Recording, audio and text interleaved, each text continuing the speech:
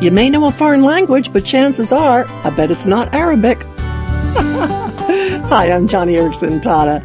And it's true, some people just have a gift for learning languages, especially unusual languages like, oh my goodness, Arabic.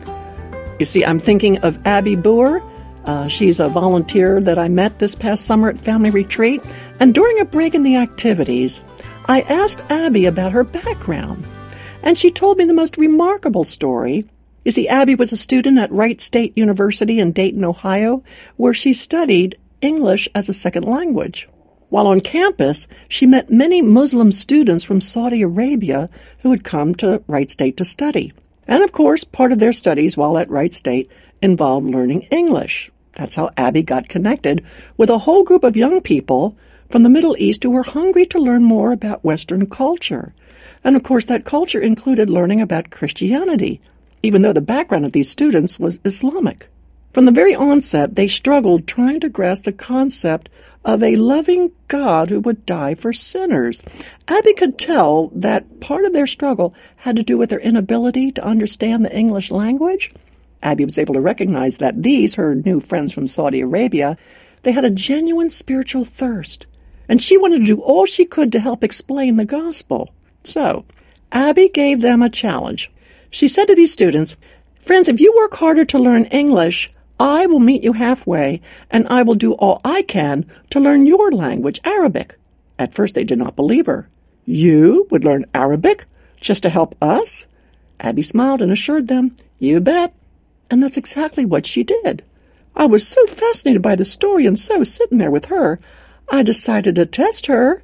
I said to Abby, "Well, let's hear some of your Arabic," thinking that she might haltingly share maybe a few words, but oh my goodness, she rattled on and on, saying things I certainly could not understand. But yes, it was Arabic.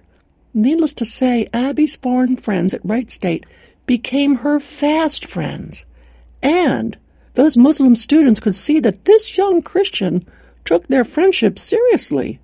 It went a long way in proving to them the depth of Christ's love for them. 2 Corinthians chapter 9, verse 13 says, quote, "Because of the service by which you have proved yourselves, others will praise God for the obedience that accompanies your confession of the gospel of Christ, and for your generosity in sharing with them and with everyone else." I tell you, that verse perfectly describes what happened between Abby and those students from Saudi Arabia. Bless her heart, in her desire to share the love of Christ, Abby not only went the second mile in learning Arabic, she was so creative. Because of her service through which she proved herself as a follower of Jesus, those students gained an up-close and personal experience of how much the God of the Bible cared for them.